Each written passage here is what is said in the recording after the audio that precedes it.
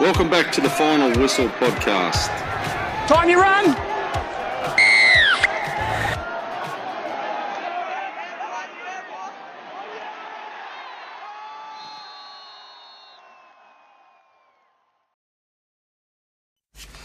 Thanks again for tuning in. Fifey and Dale in the studio for another podcast. Excited about tonight's podcast as we have a very first current NRL player still currently playing in the NRL. So tonight we will recap round 21, our normal round the grounds segment. We'll preview women in league round, that's round 22, and we'll finish the podcast with a Paul Momiroski interview. Afternoon, Fifey, how are we? Yeah, mate, pretty good, eh? Sun's out, the coldness is kind of pissed off, and snow's gone. Yeah, snow came for about 2 days, I think. That was about it. What caught your eye in round 21, mate? Mate, Bankwest Stadium, eh? Like, you know, we went out to the open day earlier this year. It looked an alright stadium, but you know, on Saturday other we went to the game where you guys kind of lost in some kind of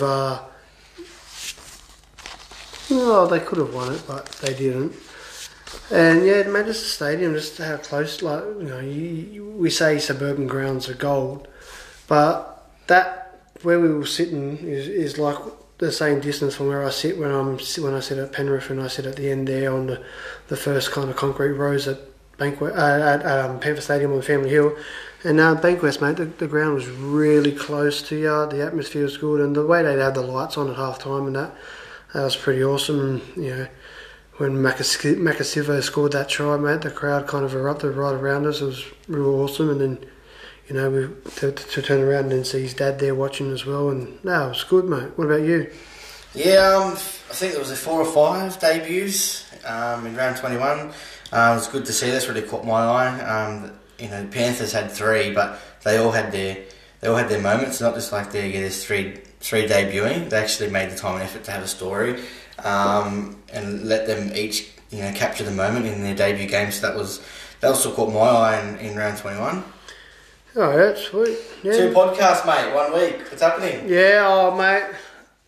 We ran one a bit later because I preempted a possible playoff for my team last week, but it never eventuated. We ended up going in the elimination final on the weekend. But yeah, so we done the one on Thursday, and then when we posted up that Doonside Roos under 14s were reinstated, we were approached by Todd from Cambridge Park about he wanted to come on and have a chat about his C grade, mate, and we were trying to work stuff out. He kind of wanted it out before last weekend, so we went out with it, and they came over Friday night, and we just done the special podcast, a quick 40-minute chat with them about the C grade side, and yeah, from that, mate, safe to say it was a hit. We had 360 views until coming in today, so massive, you know, it caught everyone's attention. People listened to it.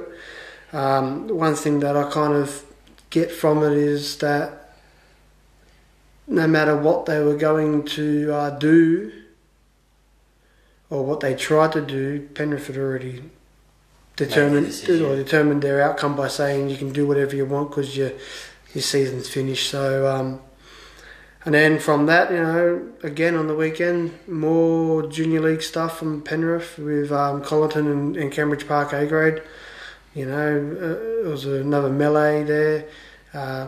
Surprisingly, Collinton were 16 points up, but yet they've got spectators on the sideline abusing ground officials, abusing touch judges, and they're up. That's the thing, they're up. They had it home and hose locked in.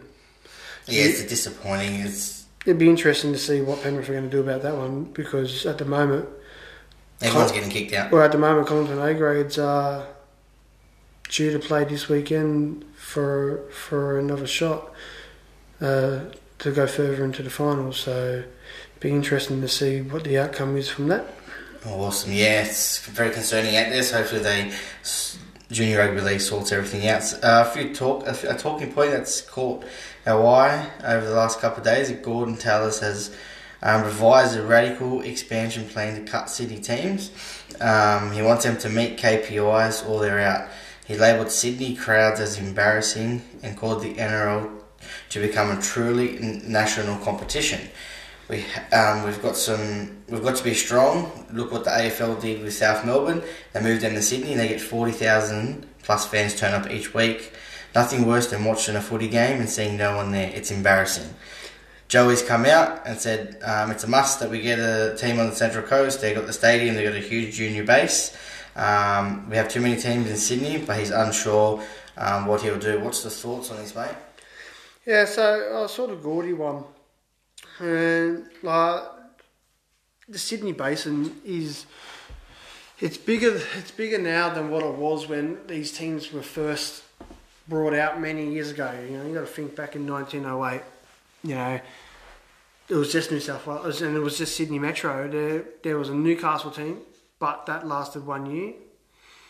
Dragons came in, I think, 1910. But it's not just that there's too many teams. It's to do with the prices too as well.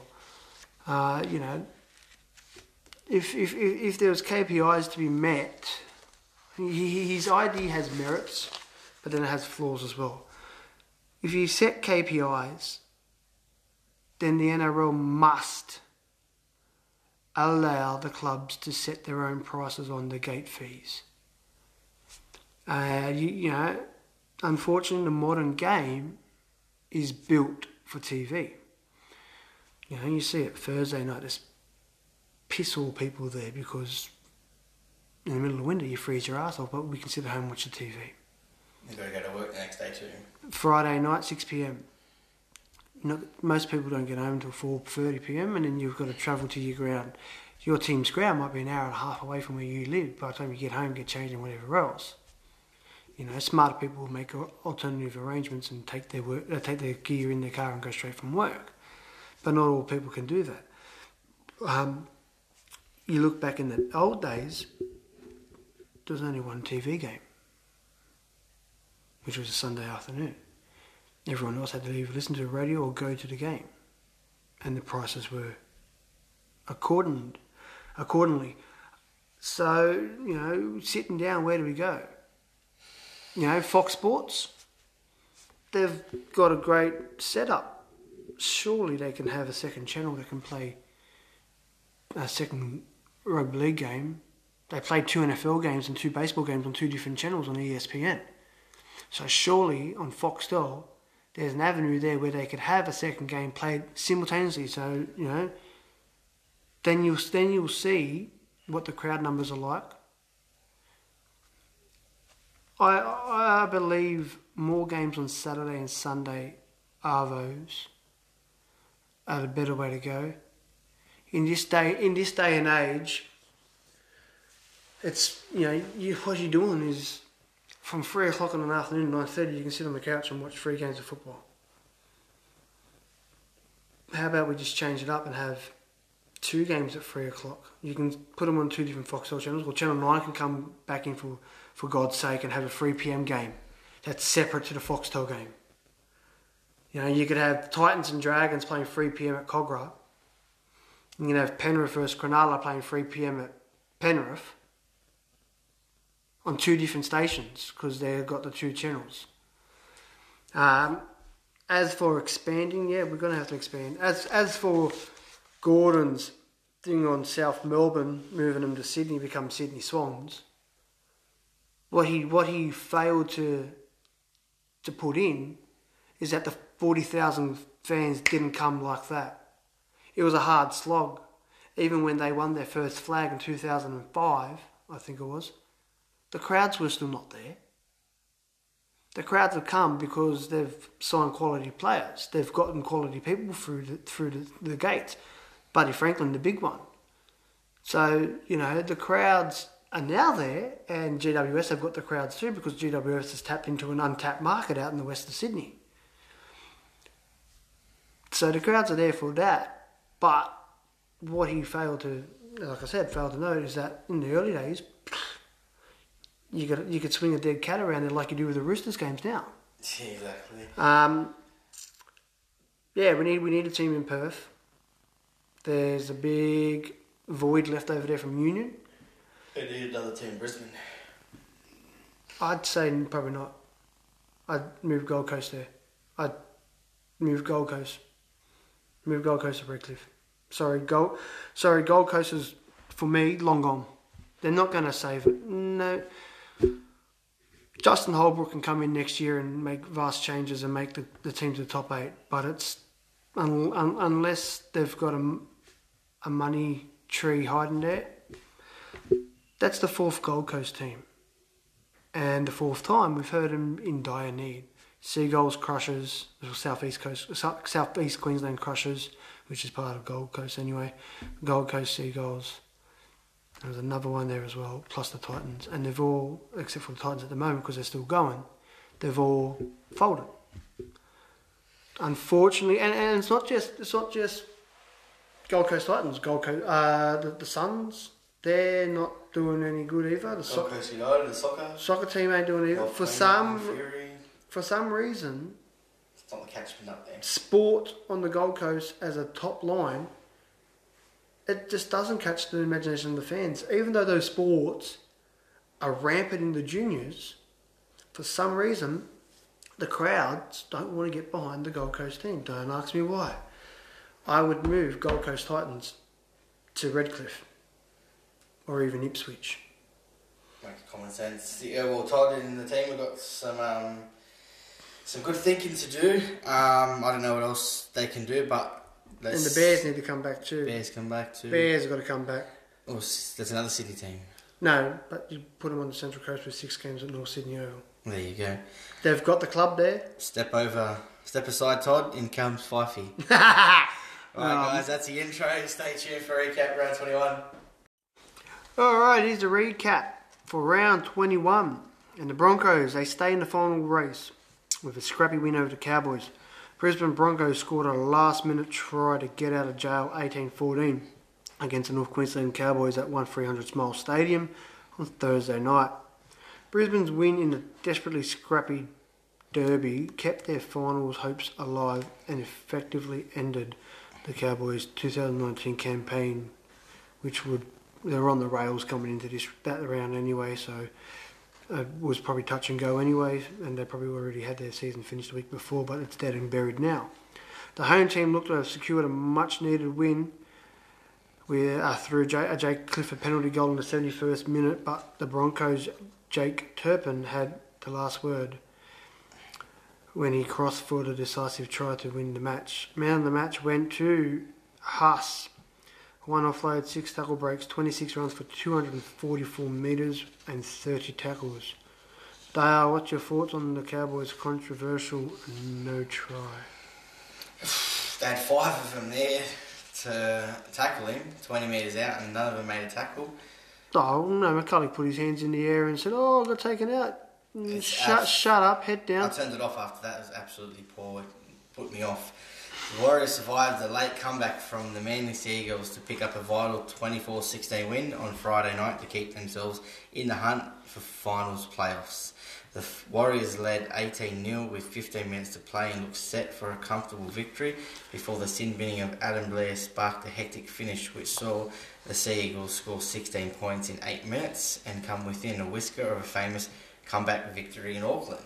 Man of the match, Momalo, 2 tries, 2 line breaks, 4 tackle breaks, 23 runs for 240 metres. Is Adam Blair the dumbest NRL player in the game? I wouldn't say the dumbest. I'd say small attention span, I guess, where, you know, he goes good for so long and then all of a sudden just has a brain fart and puts his team under immense pressure. Again. And again. It's happened at every club. It's happened at every club he's been at. Done it for Melbourne, done it for Tigers, Broncos, and now Warriors. Debutant playmaker Matt Burton starred as an underdog Penrith side shocked the Cronulla Sharks 26-20 at Penrith Stadium on Friday night to keep their finals hopes alive. The home team, which went into the contest with 3 teenage debutants, ambushed their more experienced and fancied opponents from the opening kickoff, Burton took to the NRL like duck to water, enjoying an impressive opening 15 minutes. That was capped with a try assist via a clever kick that saw Brent Naden touchdown for the game's opening try. 65 tackles were missed though by Penrith still in that victory. Man of the match, Cleary. 1 try, 2 try assists, 2 line breaks, 2 tackle breaks, 1 line break assist. 16 out of the 17 players for Penrith made their debuts for the club that played on the weekend. Can you guess which one didn't? I'm the one who wrote this up, so I know the answer, but do you? The one that's played. One that didn't make their debut at Penrith out of all 17 that played there on the weekend. All 17. Let me go through the list. Probably have to be the captain, James Tummel. Ding, ding, ding! St George captain Gareth Willett helped ensure fellow Englishman James Green enjoyed a win in his 400th first grade appearance with a 5-star performance that have all but confined Gold Coast Titans to withstand that dreaded wooden spoon. Willett played on 3 tries and kicked 6 goals in just his 3rd match back from a shoulder reconstruction as the Dragons ended a 5-game losing streak to move 6 points clear of last place, the Titans, with 4 rounds remaining. Man of the match, Vaughan, 1 try, 2 offloads, 22 runs for 237 metres and 34 tackles. Does this win take any pressure off McGregor? Nah, I've said it before. I don't see him there. If he's there at the start of next year and they have a shit start, he'll be gone. I dare say that his job is very much on the line, and I dare say that Parramatta will be bringing their lovely wooden spoon from last year to the game this weekend to give the baton over to the Titans. Mitchell Pearce and Kalen Ponga entered as heavyweights, but it was Mitch Moses and Clint Gutherson landing a knockout blow that leaves Newcastle's finals hopes on the ropes. Moses and Gutherson outpointed their origin-credentialed opposite numbers, the star attractions of the show, in which Parramatta won 20 points to 14, and it takes them to equal 5th and back into the postseason after last year's wooden spoon efforts. 7 errors in the second half didn't help the Knights get back into the game. Man of the match went to Guffo, 2 tries, 1 offload, 1 tackle break, 16 runs for 148 metres. Mate, are the Knights packing their bags for an overseas trip at the end of round 25? I think tickets already bought, but accommodation hasn't. Accommodation could be bought with a loss to the Cowboys this week.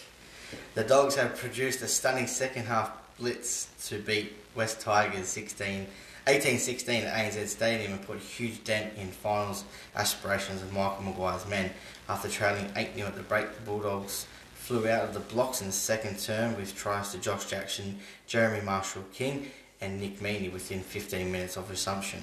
From that point, the Dogs dug in on the back of committed defence and controlled sets orchestrated by halves Jack Cogger and Lachlan Lewis. On a horror night for the Tigers, they lost captain Mitch Moses and retiring hooker Robbie Farah to potentially... Moses Mbai.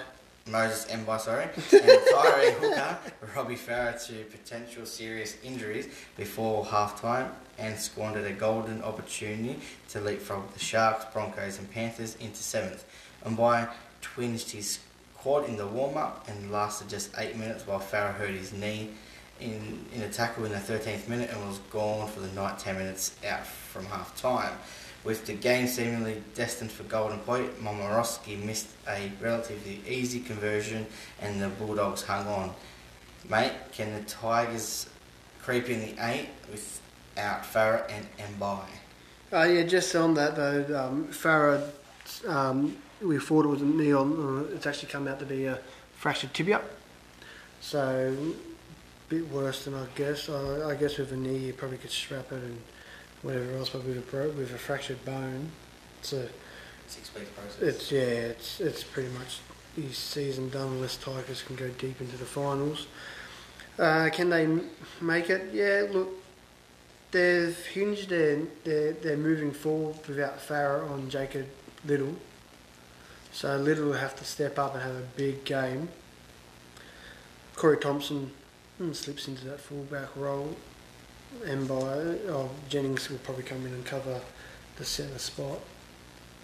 They need the players that they bring in to replace need to be players on form in order for them to have any go forward. Benji can do it. Benji's shown that he's there. You know, he's kept out the younger, more fancier opponent in Josh Reynolds out of the 5'8" for most of this year. If they get good choices into those positions that are taken, then they should just make the 8 possibly. James Tedesco looked curious, set up 2 tries apiece as the Roosters survived the late Raiders' charge to run out 22-18 victors in a cold GIO stadium on Sunday arvo. The NRL heavyweights went toe-to-toe in an action-packed first half, and at the end of the opening 40 minutes the visitors had their advantage 18-12 despite running into the wind. In a contest of momentum swings where either team couldn't land a knockout blow, the high-quality game showed the Roosters are still very much a team to be feared this season, with the finals looming on the horizon.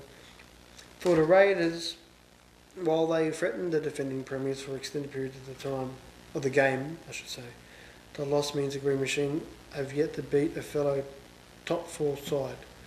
Man of the match goes to Victor Radley, the inflictor.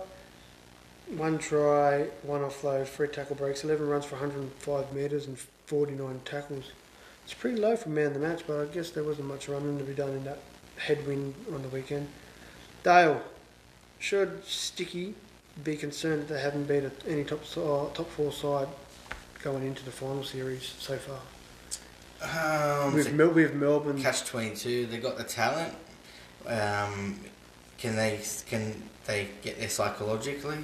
That is the big challenge for them. But I got Melbourne this week, and Sticky came out over the weekend or yesterday and said that he's not phased, and if we're going to a grand final, he'd back his men. That's what you want from your coach. You don't want your coach to go and go, oh yeah, no, we haven't beaten the top 4 sides, so no, we won't.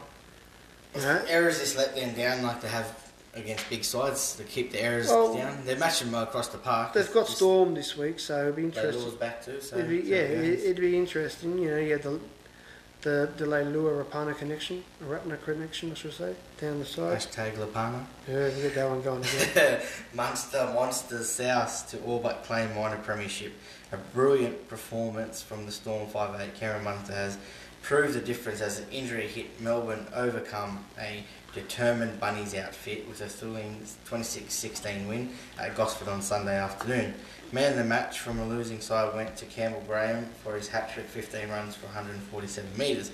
What positive signs will Bennett take from this loss? From this loss, I guess probably because they're 12-0 down, working their way back. There's probably not much more than that, because obviously it wasn't a full-strength Storm side, you know. So to have players come in, make their debut, and whatever else, and they still went down to, I think, you know, what the Rabbitohs have? No Burgess, and they had Corey Allen at fullback. Burns. No, and Braden Burns as well. So, you know, well, Burgess and Burns have been in now that team all year, so nothing different there. But 100%. That's round 21, mate. Who's your player of the round pick? A couple of debutants, Nico Hines and Matt Burton. No, they did well on debut. You know, we saw the story. You know, I watched the first 60 minutes of the game at home, and then I went out for a dinner, so we had Triple M on the radio going out. And at the end of the match, Dan Ganane was talking to Cameron Smith, and Cameron Smith revealed a story about Nico Hines that a couple of years ago he was all but given up on his football, and Mackay gave him a chance, and then so he was at Mackay and he had all given up, and then Sunshine Coast Falcons gave him a chance, and then he impressed last year, caught the eye of Ryan Hinchcliffe, who generally goes back and watches a lot of the Queensland games to report back the Belzer, or Bellyache, whichever one you want to call him. And Ryan Hinchcliffe said, hey, this is good kid up here. And then so Bellyache invited him to the pre-season and kept him down for an extra 2 weeks. And then he was buoyed from that. He went back and he looked at the calendar, the roster, and circled in that game to be involved in it somehow, some way. And it was just great that it happened. And Cameron Smith said, they asked Cameron Smith, being a coach, if you're being a coach and that, you kind of see your rookie players and you see where they come from, and if you know you're going there, you earmark to see if they're going to be good enough to be there. And Cameron said, I'm pretty sure Carrick would have had a look at it. And then as you could hear the interview happening with Cameron Smith in the background, you could hear this eruption and they're singing like it was a team song, and there was 50 of his mates there singing a team song. So for stuff like that, and then Matt Burton again, he had the Dubbo faithful drove 5.5 hours down to watch him debut. You got to play alongside Isaiah Yeo, who's a fellow Dubbo Orange kind of from there, so it was good to see that as well. And they played superbly in both their games. Yeah. What about you, mate? Yeah, they did. It was a dream debut for both of them, really. I've got Nathan Cleary's massive question marks on him, with Maloney being suspended and him needing to step up and making the team his own. So he really impressed me on Friday night, so that's why he's got my player of the round. Well, they didn't play sideways, they actually went to the line. That's their problem the last couple of weeks, is they've been going to sideways motion. And I guess that's probably from Maloney taking control, because you look at Matt Burton Cleary and the return of Billy McKickell, they went straight. As good as a player Maloney is, he obviously likes to play sideways movement at the back, and it doesn't work all the time. Hit it up the middle, tire them out, and then go to your movements. Maybe it was your team of the round. On that, I picked Penrith. The massive question marks, 3 debutants, not much experience in the halves. James Maloney, their clutch player, not playing. And they really did impress me. I know that Sharks come back at the end there, but I think Panthers did enough for them to not get back in it really much there. Anyway, what about you? Yeah, mate, I went the Warriors. Got touched up by Canberra. We say all the time, and a lot of people have said that they can't win away, but they've actually won more away than they have at home this year, I think, from memory. So for me, I really rated that win. They muscled up, took it to Manly. Everyone expected Manly to come away with the cookies, but they didn't, so that was good. It was bizarre that they, just on that Moses Mbye injury, it was bizarre that he heard it in the warm up and they still went to go with him. Surely they had an 18th man sitting around somewhere. You would have thought so too, mate. How'd you go in the tips this week? Shit, got 4 out of 8. I've got one better than you anyway. I'll take that. You said you were going to go and take bloody roughies to get your points back up. You didn't take enough roughies, did you? Not really. That's the recap round 21. Stay tuned for Rugby League Around the Grounds. Here we go, guys. New South Wales Rugby League Around the Grounds and overseas action as well. We'll start off with Canterbury Cup, round 21. And the Panthers, they went down to the Newtown Jets in an upset, 18-28. The Bears the Dragons, actually, sorry, I should say, because Dragons were the home team, got up in a thriller against the North Sydney Bears, 22-18. Winnie Magpies went down to the Knights, 6-12. It was a nice low-scoring affair. Mounties defeated Bulldogs 26-14. Rabbitohs defeated the Warriors 32-30, and the Seagulls defeated the Western Suburb Magpies, I'm pretty sure, 30-20. Moving on to the ladder, Rabbitohs are now, with that win, going up into first. Dragons and Bulldogs are tied on equal second on 25 points. Panthers are fourth, Bears stay in fifth. Mounties are in sixth, Warriors are in seventh, and Western Suburb Magpies and the Jets are equal 8 on 19 points. Into Ron Massey. Cabramatta defeated Western Suburb Magpies 12 points to 4. Sea Eagles went down to Wenty Magpies 30-24. Hills Bulls got a win over the Glebe Wolves 28-4. Guildford Owls went down to Mounties 10 points 36, and the Asquith Magpies beat Brothers 22-16, and St Mary's had the bye. Wenty Magpies are still on top there, guys, 34. St Mary's are second there at 32. And Mounties, Asquith Magpies, Guildford Owls, Western Suburb Magpies, Cabramatta, and the Hills Bulls around the 8 out. There was a bye there for the Sydney Shield, bye round over the weekend. Moving on to Jersey Flag, which is the under-20s competition. The Panthers had a loss to Cronulla Sharks, 4 points to 24. The Warriors had a big win over Manly Sea Eagles, 46-6. The Bulldogs went down to the West Tigers, 14 points to 24. The Eels got up against the Knights, 28-24. Oh, pardon me. Dragons defeated the Bears, 38-16. The Raiders went down to the Roosters, 16 points to 28. And the Rabbitohs had a cricket school victory over the Victoria Thunderbolts, 64-6. So the ladder here sees the Sharks and the Roosters equal on 25 points up top.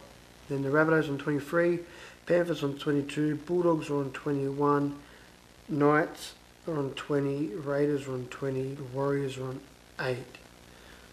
According to the New South Wales Rugby League app, there was no Business Plaza games last weekend, so we'll wait to see how they go this weekend.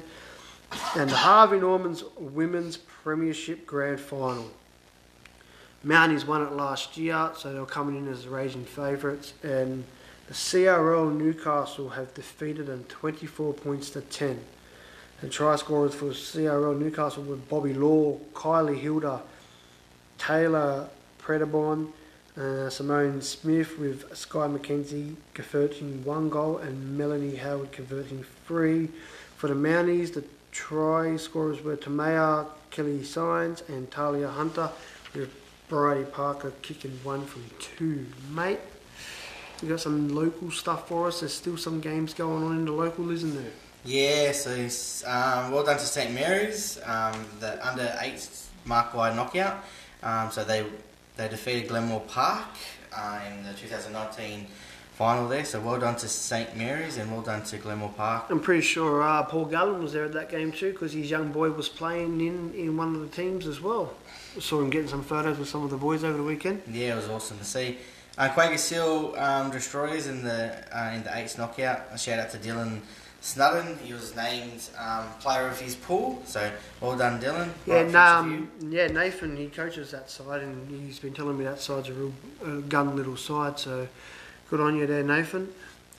St Mary's, so again, staying on St Mary's, had 18 teams progress to the grand final over the weekend. Yeah. So well done, Saints, and they've got a few more that are playing again this week to get into the grand final too. Yeah, so obviously, Division 1, Division 2 and 3 obviously play a bit different. 18 teams, that's out of... it would be interesting to see what conversion rate that is from teams eligible to play that they had to the teams that actually went in. But, years and years and years of being involved in Penrith, St Mary, St Clair, Glenmore Park, Brothers, they always show a good showing in the finals, and it's evident through their coaching staff and their coaching methods that they bring from top level all the way down. Awesome, mate. Just onto your 12s, how'd they go in their semi-final? Yeah, so it was a knockout semi. We lost last week, which put us into the elimination. We actually versed Guildford, which we haven't actually versed them all year. We were tipped to verse them earlier in the year, but they forfeited because they had a viral bug sweep through their team, so they forfeited for us. So this was the first time that we actually came up against them. Took 14 minutes into the first half for actually anyone to score a try. The win was a howling affair. Unfortunately, we went down by 2 points. So that was our season finished.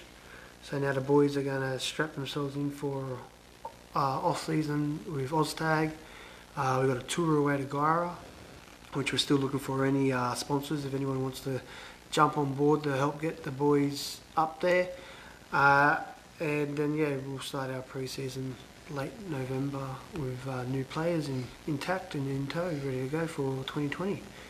Awesome. Some overseas results now. Brooklyn Kings defeated Boston 13s 54-0 to become North Conference champions. Jacksonville Axemen defeated Tampa Mayhem 28-6 to become the Southern Conference champions. So now Brooklyn and Jacksonville will play off for the USA Rugby League National Championship. Axemen are the defending premiers and are looking to go back-to-back, and it is a rematch of last year's grand final. So strap yourselves in. Well, I reckon Jacksonville's had a better game to prepare. 28-6, so it would have been a bit more of a tough one. Looks like Brooklyn Kings went out and had a training run. Brooklyn Kings haven't lost a game all season either. Well, they went out for a training run that weekend, that's for sure. Well, that's it. That's Rugby League Around the Ground. It's nice, short and sweet. Stay tuned for the preview of round 22 and then the interview with Paul Momiroski. Tonight we welcome former Roosters fly and current West Tigers outside back Paul Momiroski. He's only played a handful of first grade games, but he sure knows how to find the try line. Welcome to the final whistle, mate.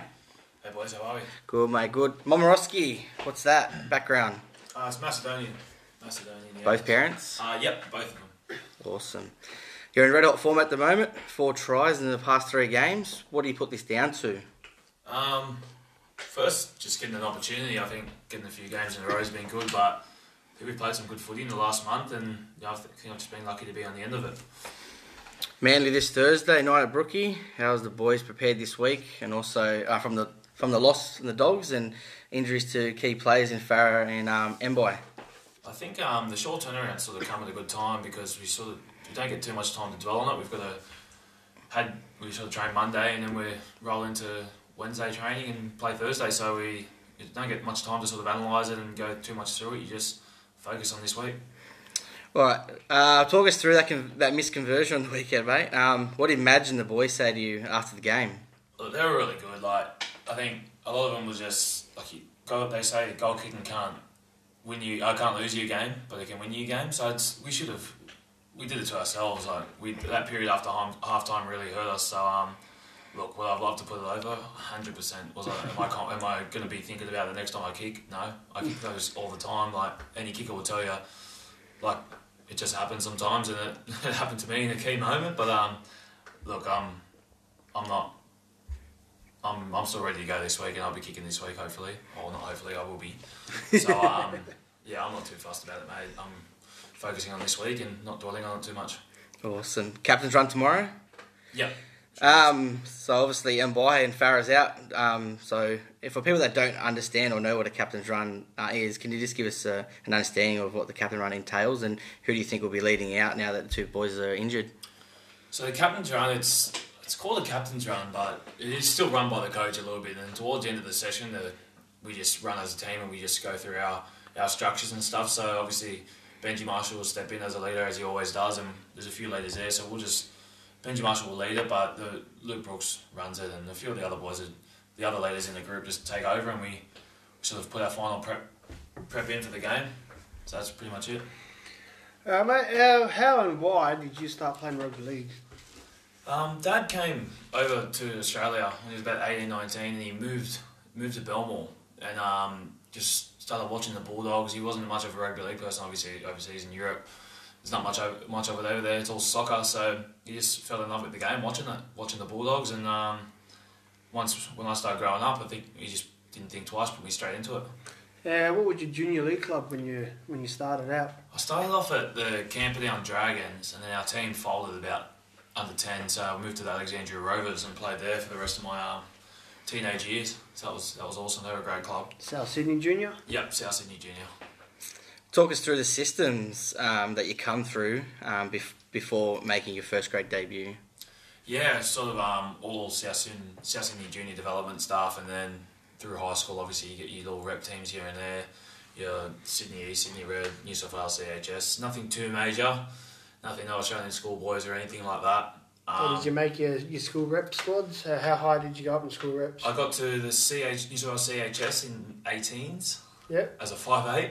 So did you go up to Queensland or was it? Yeah, it was in Cairns, that tournament. Yeah, we had a pretty good team. Tropical tournament. Yeah, we won it on the bill. Actually, won the tournament on the bill. Who else was in that New South Wales side that you were in? Oh mate, we had Brian Kelly, Bevan French, Nathan Davis, Sione Matautia, Ewan Aitken, Luciano Leilua, Adam Fanua. Stacked. It's a really stacked team. We had, and all those players there have gone on to play first grade or nearing to play first grade. Yeah, I think we out of 17 or 21 that were there, I reckon a good over 15 has played, which is pretty good. Obviously, they always tell you the stats and 3 to 4 players, but I guess when you get to those rep teams, that's what you're going to get. You're going to get the best of the best. Yeah. Yeah, the stat as a whole through all junior league is that every year when the under sixes start, 1.2 or 1.3% of those players will go on and play. But obviously, getting up to your rep levels in the high school, majority of them are there for a reason. They're not there just to make numbers. Exactly, yeah. 2016 Holden Cup champions, 28-6 down at half time to come back and win 30-28. What was the message at half time from Anthony Barnes that inspired this incredible comeback? I think we all sort of came in at half time and we'll go, I don't know what just happened, but we know we're a lot better than that. And we knew we could score points. Like, you look at our team, like we had points in us. Yeah, so you were pretty stacked actually. Yeah, we were stacked. Yeah, that was another one. Like, they tell you your 20s teams, only 1 or 2 of you's going to make it. Like, we had a fair few. I think I was looking at the stat from Penrith and you guys. Out of the 34 players, 20 of them played first grade. Yeah, like there's your. Yeah, and I think the most from that Holden Cup era, the most Holden Cup players transferred into first grade was Canberra and the Warriors. And maybe Brisbane as well. I remember watching them when I was young, in the 20s. You watching Dugan in that start, and those Croker Warriors teams were unstoppable. But so it was. Yeah, he's a great coach, Anthony Barnes. He's done a lot for me coming through the Roosters ranks. But I think we knew we could do it, and we just knew we had to, that 10 minutes after half time, if we can get some points on, make it a bit closer. Because once you start getting to 15 minutes to go and you've got to chase up 5 tries, then you really start pushing it. So I think at the start of that first 10 minutes after half time, we really focused on it, and we obviously got a try or 2 in there. So you played 5'8" in that game? Yeah. Have you ever come up and gave Benji a tap on the shoulder and said you want to swap positions? No. Well, 5'8's a funny one. I played a fair bit of it growing up, but it's not something I ever really see myself in the top grades as. But I've got the ability, and I've played enough there. Like I've played a lot more 5'8" than I played wing. I'll tell you that. You could slip into fullback then and just become an extra playmaker. Yeah, really. Exactly. So fullback's always something that's sort of there, but it's a specialist position. It really is. Like, and as soon as you start getting older and older, like there's blokes that have been playing fullback their whole career, and it's a whole different ball game back there, especially in first grade. And mate, the quality of fullbacks in there right now, like top notch. Yeah, 100%. Do you believe that the Panthers threw the key in the rack, or do you think that you guys were the better team? Oh, I think it was just a fact that they had the first half and we had the momentum second half, and we kicked 5 from 5. Our Jesse Marchke, I still remember, he kicked 5 from 5 in the second half, and they had missed one of their goals. So it was literally got down to goal kicks. It was the same momentum swing, but we just managed to kick. So you went up and played for Wyong. Tell us who you played under there, and how did it was Intrust Super Cup New South Wales at the time develop or prepare you before making that next step to first grade? Yeah, I think it's a good little period. Like, obviously first grade players, you get your real gun teenagers that come out at 18, 19, and they have their long careers. And there's blokes that go through the reserve grades or the path, and everyone's path is different. But I think the reserve grade is such a high quality. Like, this year going up and down at the start of the year. Last year, obviously, played a couple of games of first grade, but played majority in New South Wales Cup. Like, you're versing first graders every week, and you're versing players that are... And they'll find the teams that have less established first grades than the other harder ones to verse, because the guys have got more to prove. So it's a really good comp. I played under Rip Taylor there, and there was a few Mitchie Williams and a few boys up there that played a lot of reserve grade, and mate, they were awesome. Like Rip Taylor, that's a name that not many people hear about. He's been everywhere. He was Rip Taylor was coaching out at Collington there a couple of years as well, in between gigs as well, and had a pre-season under him there, and it was a tough pre-season. But Are you a traditional? Like, do you believe, the kids that go 16s, 18s, and then obviously flag, do you believe that they go straight into first grade, or do you believe that path through, New South Wales Cup is the best option? Because it was, obviously, that's where you went through it, but the old saying is, if you're old enough, you're good enough. So you obviously can't play NRL till you're 18 now, but do you believe they should, stay in that system, New South Wales Cup, or do you believe they just bleed them straight in?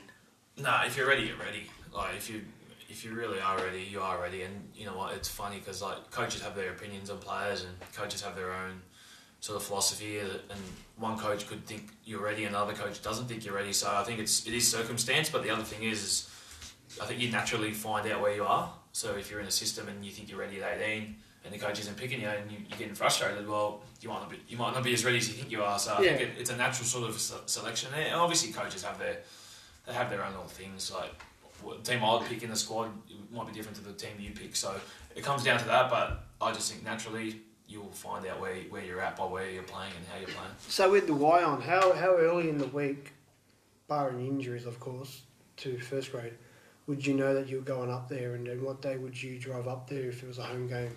Yeah, so obviously we find out Tuesdays. Everyone team lists Tuesday. It's sort of standard. And unless barring injuries on the weekend, you get told early. You find out Tuesday, and we'd normally go up on a Friday. Go stay up there. We'd get a feed. We'd train up there at about 5 o'clock. So we'd all drive up around midday. Get your little carpool group. A couple of us boys would drive together. Beat the traffic up early. Have a coffee up there. We'd train and we'd all stay at a motel there, and they'd put on a feed for us down at Wally Bay Leagues Club. And mate, I'm telling you, whatever you want to just order up, 2 meals, oysters. The boys took a bit of the luxury out of it, but it was a good time. And how was it? Obviously, we know that most reserve grades are a mix and match patched together side.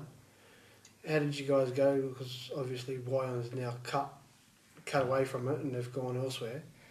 How did you go with it? With coming up there and then having to patch in sometimes and learn new combinations? Yeah, it was it's funny because like that 20s team that we just spoke about, there was a big group of us that went up and played Cup the next year because we were an older group, or we were an older 20s group.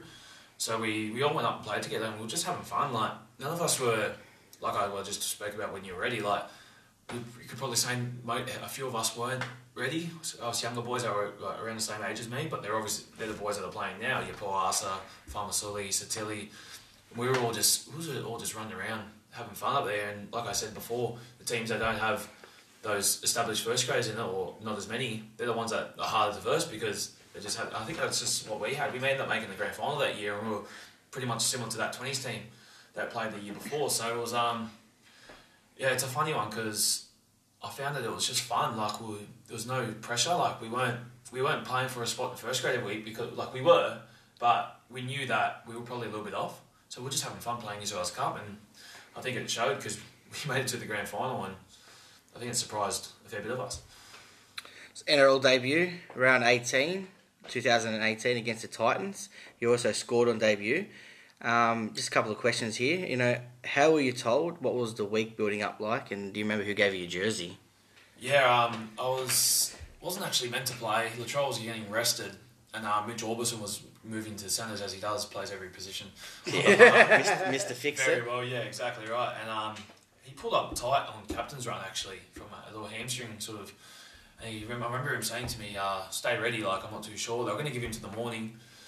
On game day, and we're flying up to Goldie the day before, and he goes, "Stay ready because I think you might be on here." And then I remember this is before the training session, and then we trained that day, and then I think Robbo goes, "Look, we're going to give Orbo the chance, but I'd be 90% chance you're playing. This is the day before the game, and my parents are overseas, can't make the game. I call my brother, I call my partner Matilda, who can come up to Goldie. Like I said, look, I'm not 100% right now, but I'll be booking my flights in case. I wouldn't want to miss it.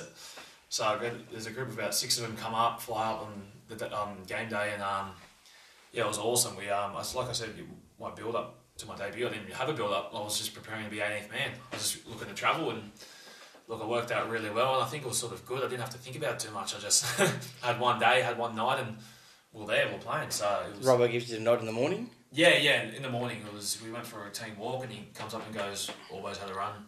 He's no good, so you're in. And I remember there was a couple of the boys we debuted the same day, so it was easy. I think it was just a nice, cool, calm prep. We're on the Goldie. We went to the beach in the morning. It was cruisy. We didn't think about it too much because we didn't have time. So obviously Matilda was up there, yeah? Yeah. And a few of your mates and stuff? Yeah. 4 or 5 of them and my brother. Yeah, awesome. So did your parents tune in from overseas? Yeah, they found a little pub somewhere in Europe to watch it from. All right, so going on from your debut, you get a run in the preliminary final against South Sydney, and you scored the match-winning try, coming in for the suspended Latrell Mitchell. Now the question here, which is going to irate a few South Sydney supporters though. So you're a South Sydney junior. How did it feel scoring the match-winning try to kick them out of the competition for that year? Public enemy number 1 in Redfern? Yeah. I hope not. I just think it's... I wasn't thinking too much about that, to be honest. I think I would have been... Like, you're versing South, everyone was... I got a few of those questions leading into it. Oh, mate, you're nervous. Like, how you feeling? It's your old team. And I was thinking, this doesn't feel like it. Like, it's my second game of first grade. I'd be nervous if I was versing anyone. Yeah. You know what I mean? Like, at your second game of first grade, whether it's a finals game or not, I could have, like I said, we versed the Titans in my first game and could have versed anyone in that preliminary final and I'd be nervous. So versing South wasn't like a massive thing in my head. It was just like, I just want to do good in this game. But in terms of scoring against them and kicking them out, I don't know. Like, I just think it was part and parcel. Yeah, sort of part and parcel. I didn't have to do too much in that game. That team was stacked, and I think anyone could have come in and played that centre position and won the game. So it wasn't. Catch, run, score. Well, it didn't even run. The catch put it down. It bounced off them, hit the ground. I picked it up and put it down. It wasn't So hard. you done more running in the post-try celebrations, did you then? Yeah, I actually think I worked harder after. So, tell us what it was like training grand final week. You know, all the focus that was on Will Cooper play, all the bullshit and all the mind games that went on with both camps there. Honestly, was he always going to play, mate? Honestly, no. I thought he was no chance. I really did think he was no chance, and that's what I think everyone sort of thinks that's a bit of bullshit. But I seriously didn't see how he could play, and I don't know what he was thinking, whether he knew the whole time and it was a secret. But I had no idea, and obviously I was there the whole time. So unless I wasn't being told something that. So look, in the captain's run, did he do the captain's run? No, he No, he was in the sling still. Yeah, because they had the cameras over the top. Yeah, so he had he must have, I think, from memory, he had to do something in that afternoon, or he was waiting to see a specialist. I don't know, but I remember, it might have been. Yeah, honestly, it sort of rolls into one now. It's a bit of a blur, but from memory, he didn't do captain's run, and. No, he didn't, because I had the helicopter over the top and he was in the sling. Yeah, the helicopter. So, he was no chance. Yeah, and so, no, we were watching and obviously an hour and a half beforehand it had leaked out that he was going to play. And then, you know, the tab and all that, they changed their odds and that. So you guys obviously would have known about 2 hours before. 12:30, 2 o'clock. I remember finding out in the morning of the game. Yeah. I'm not exactly sure. We might have You were there, stayed together the night. I think we stayed together the night before as a team at the hotel. So whether we found out in the morning, I don't remember. You were in the sheds, but Yeah, I warmed up. Like I warmed up for the grand final, so I was in the sheds and everything. So I knew leading into the game on the day. I remember. If he doesn't play, were you a chance at 5'8"? Nah. Robert had some genius ideas that of how to sort of play and how to beat the he storm. He had a few. Mate, he's Trent Robinson. What was his tactics?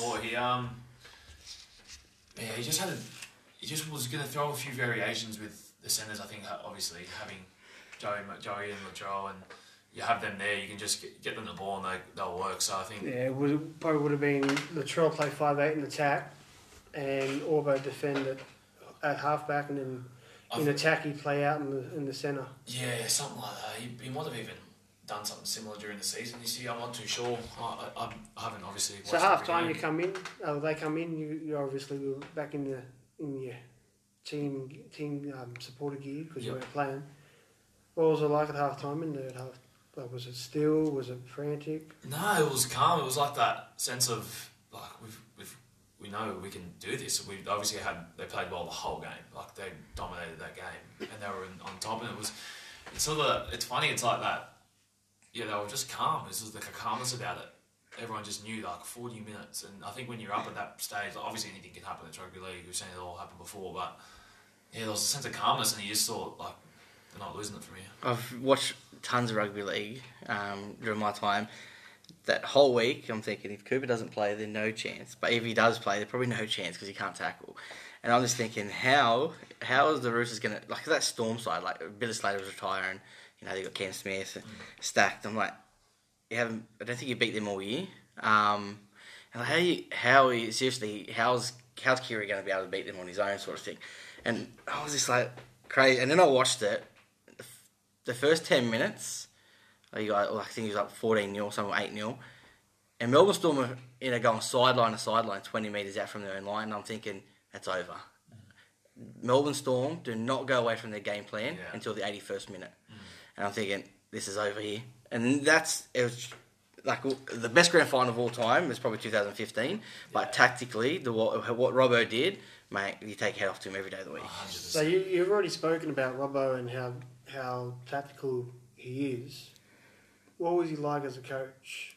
Did he rev players up, or did he come in and give you a soft, subtle whisper in the ear of what he wanted from you? He was you can't put him down to one style. Like his style is, well, obviously, I'm talking about the grand final year. So you're making a few right decisions and right things at the right time throughout the whole year. So I think he's got a few styles. Like if it's needed, like he will give it if it's warranted. But you'll very rarely see him at halftime too flustered or too like angry or emotional. You'll never see a Desi off the door moment from him? No, I don't think so. Look, don't get me wrong. Like, if it's warranted and the boys are just not there, like it can come out, but you'll rarely see it. I rarely saw it. So look, he's a very like you said, he's a tactical coach. He's a very very deep thinker of the game, and he's one of the best at it because he's producing it. But yeah, I just remember being in all that grand final week of like, this is like 1 week of preparation. You didn't know this was going to happen a week ago.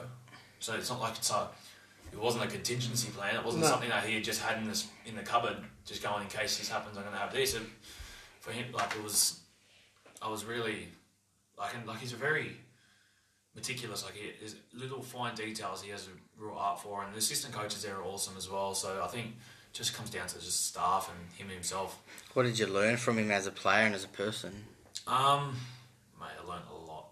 Like, I wouldn't be able to put it down to one or two things. I think just the way they go about things, the way Preparation, preparation, just even life as well. Like focusing, like sort of on finding what's best for yourself and how to become the best player I can be on my own. I think the best thing about what I learnt there was there wasn't too much spoon feeding. It was a lot of, like, obviously the Roosters, your glamour club, and they get everything. But I think what they've really given me more than anything is they've given me the tools to be able to be the best player I can be, and that's what it's sort of rare. Like sometimes as a player you get coached, so you get taught things. Coaching is someone teaching you something, right? So I think what they taught me was how to teach myself, in a way, how to eat properly, how to recover properly. I got educated in those things. So I think I feel really self-sufficient now because I've learned it. It wasn't just given. So like the 1%ers that normally wouldn't get out of anything anyway. Yeah, exactly right. And obviously, like, no one's perfect, so not everyone eats salads every day. Like, it just doesn't happen. But I just think knowing what is right and wrong for your body and knowing what's right and wrong in the game and the right way to play the game. So we talk about influences, and you're still young in your career as well, and you're still a sponge, so you're still learning. So players that influenced you at the Roosters. Now you think of players, big players. Not a lot of people get to play with a lot of one club men. Who was your biggest influence? Who took you under their wing at the Roosters? It's tough to sort of say. I came in, my first pre-season I was 18, and the amount of leaders that were in that team, I was the youngest in the squad at the time, I remember, and every single person had, all the leaders that are probably still there now, they're all great in their own way. Like, they all sort of taught you different things, but it's funny because the centres there, like the outside backs, you're looking at like an experienced outside back when I'm 18, who can I mould my sort of game after, or who can I really look up? But it was like coming through, it was Joey and Latrell, the same age as me. We played in the same teams together, so it was hard to sort of. I think as Latrell became Latrell and Joey ended up becoming Joey, I think it was funny because it turned from, well, these guys are my mates. I play with them every week. A couple of years ago, now they're doing what they're doing. I think it was more of a, okay, well, we're all in the same situation. It wasn't so much an idol. No one really took me under like that. In terms they did, because I learned a lot from them, but wasn't one individual in my position that I really. It's funny because I'm a bit of a student of the game. Like, I really watch a lot of rugby league and I really pay attention to it. So for me, I think I did a lot of my like idolisation in terms of focusing on the player when I was younger, and once I started becoming into squads, it's sort of a bit different. You don't idolise someone as much when you see them every day because it's it's a bit natural. But I think like your boys, your Jareds, like your friendy, all those boys, like I think I was just more in awe on how they trained and how they sort of went about their stuff. And at the Roosters, like they're all such high quality. Like they're all behave in the right way. So they're all great role models. So you said you watch a lot of footy. So who did you base your game off growing up? Never base my game off anyone individual as a whole because you just don't have the same ability, exact same ability as someone. Like I love watching like Mark Asney and Matt Cooper back growing up, watching those Origins and watching them absolutely like that New South Wales era. So them too, Jamie Lyon, really like watching Jamie Lyon because he was, like you could say, he wasn't the most athletic person. He just knew where to be. Just competitor. Yeah. Midway through 2017, Cooper Cronk announces that he's moving to Sydney to be with his now wife. Mm-hmm. And then straight away, as soon as he announced that he's moving to Sydney, it comes out that Roosters were keen on him. When he did eventually sign, how was the news around the club taken?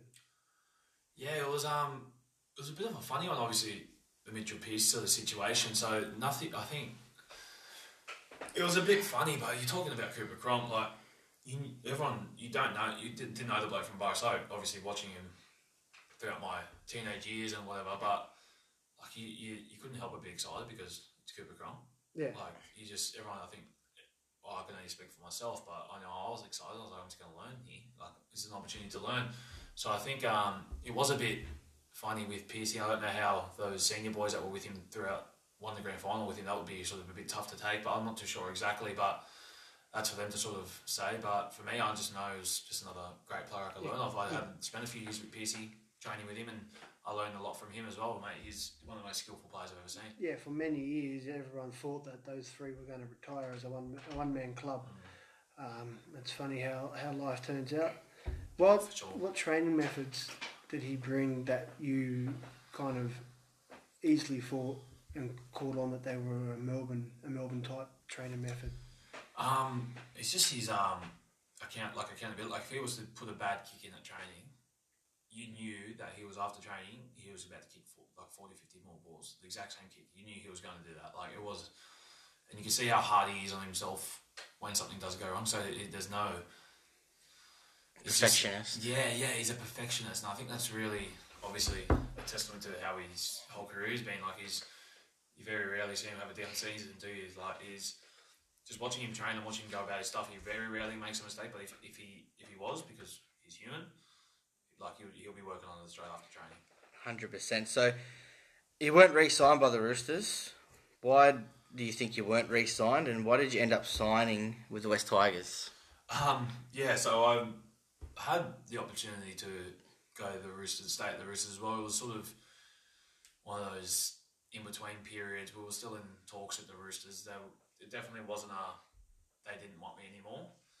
But at the same time, I think I knew I'd played first grade that year. I sort of knew what I could do. I knew that I just wanted to play first grade. Like, we talk about how good the New South Wales Cup system is and it's good for players, but you want to play first grade.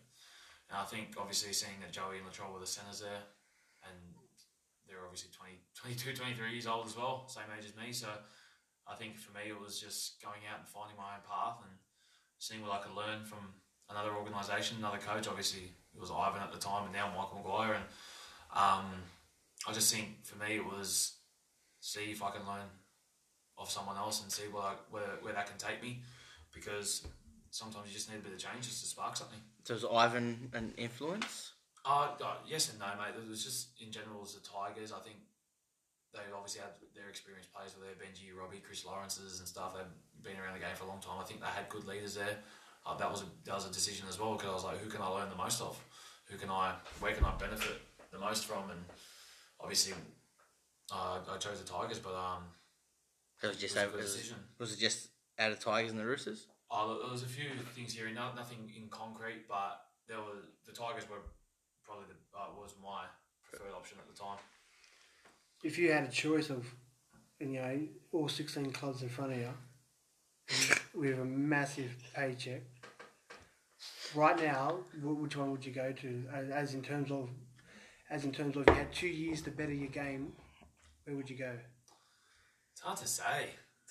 Like, if you're a fan from the outside in, and you've grown up in Sydney, and you can go anywhere, and you're looking purely at where you can better your game, you'd say the Roosters. But I've been there for 5 years. Not that I've learned everything, and not like I couldn't get better if I was there. Of course you could, but I don't know. It's hard to say. Really, it's hard to say. I'm really enjoying where I'm at. Like, Michael Maguire's been really good. I'm really enjoying learning off him and the players there. So that's a tough question. But I think for me, being like, you'd think Roosters, they won the comp last year, so people would just say the Roosters. But it's a different situation because I was there. If that was me, I'd be saying Melbourne. 100%. I'm a Sydney boy. Yeah, I'm a Sydney you boy. want to stay in You've got Sydney. family. Yeah, 100%. Yeah. So It's hard to catch 22. Do you go down in the Melbourne system and leave your family? Or do you stay here where you're happy, where your family are? And you look at how many journeymen have gone down there and kicked on after leaving. 100%, and you can't deny it. Like it's a fact. It really is a fact. So, but like I said, being a Sydney boy, not that you, mate, traditionalist, where rugby league started. And to be fair, that's a tough question. So I was just trying to find the best way. That's all right. Put you on the spot. So we talked about Robbo.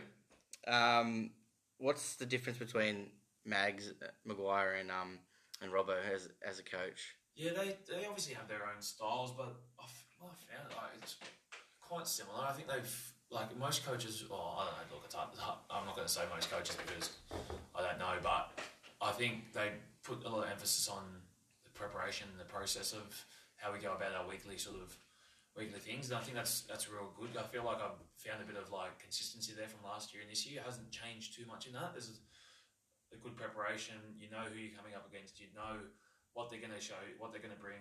Like, sometimes, I don't know, but going off junior levels and stuff, you might not focus too much on the other team. You might want to worry about yourself because you're still trying to build your. But I find I'm very well prepared every week, and that's what you can go off. You want to play your best footy every week. You've got to be prepared as possible, and that's what I found is consistent between the two, and I think it's really helped me. It hasn't been too much of a change. Obviously, there is changes here and there, but there's a few consistencies there that I'm really enjoying. What's happened with that beard, mate? Maguire. I don't know if it's stress beard or I don't know. But September beard, maybe. I think he's liking himself a bit. I think he really enjoys it. Benji and Robbie, obviously at the back end of their career. Yeah. What's it like coming to training every day? Are they still being pranksters like they were many years ago, or is it more level-headed? It's a really tight squad. Like they have their laugh. We have our laugh as a team. Like I feel like everyone gets along really well. There's a good dynamic there, and they're like Benji's always taking the piss. If he's not, he's either a really good leader, serious, or he's making a joke. But when you know he's making a joke, you know he's not. It's not like laxy daisy joking. He's not switched off. He's always been a great leader, and so is Robbie. So the dynamic there's really good. They have a good blend between having a laugh and being a mentor and being. You go down to Robbie's cafe and have a latte now. Nah, personally? haven't been there, mate. Haven't been there yet, but yeah, a few coffees flying around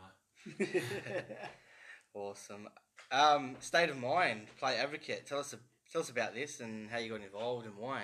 Yeah, I got approached by one of our welfare officers at the Roosters about this NRL had put in 2 new programs. There was a Voice Against Violence and a State of Mind program. And if I'd be interested in mental health, it's one of those ones.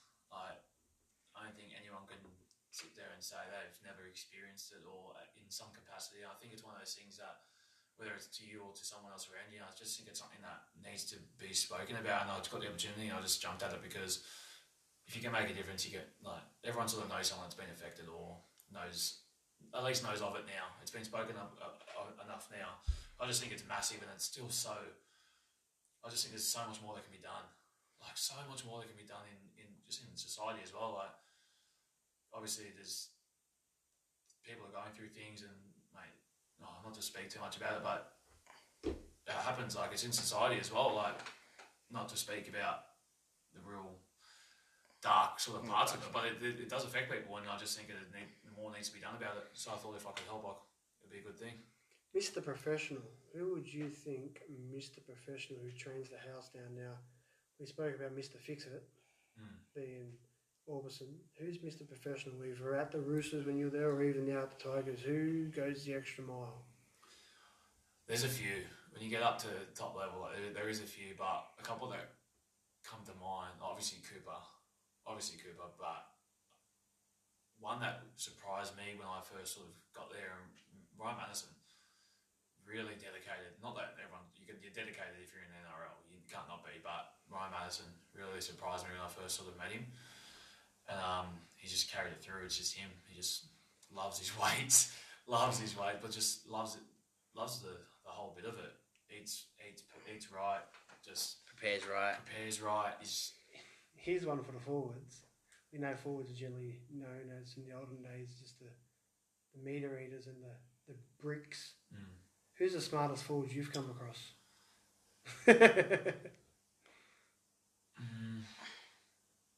Maddo's up there. Yeah. Maddo's smart. Maddo could be a coach as well. He's pretty switched on. And I think it's just recency bias as well. Like, I'm with him every day now. So just off the top of my head, Maddo's impressive. I think if you're a coach and there's more facets to him than just Studies the game like you. I'd say so.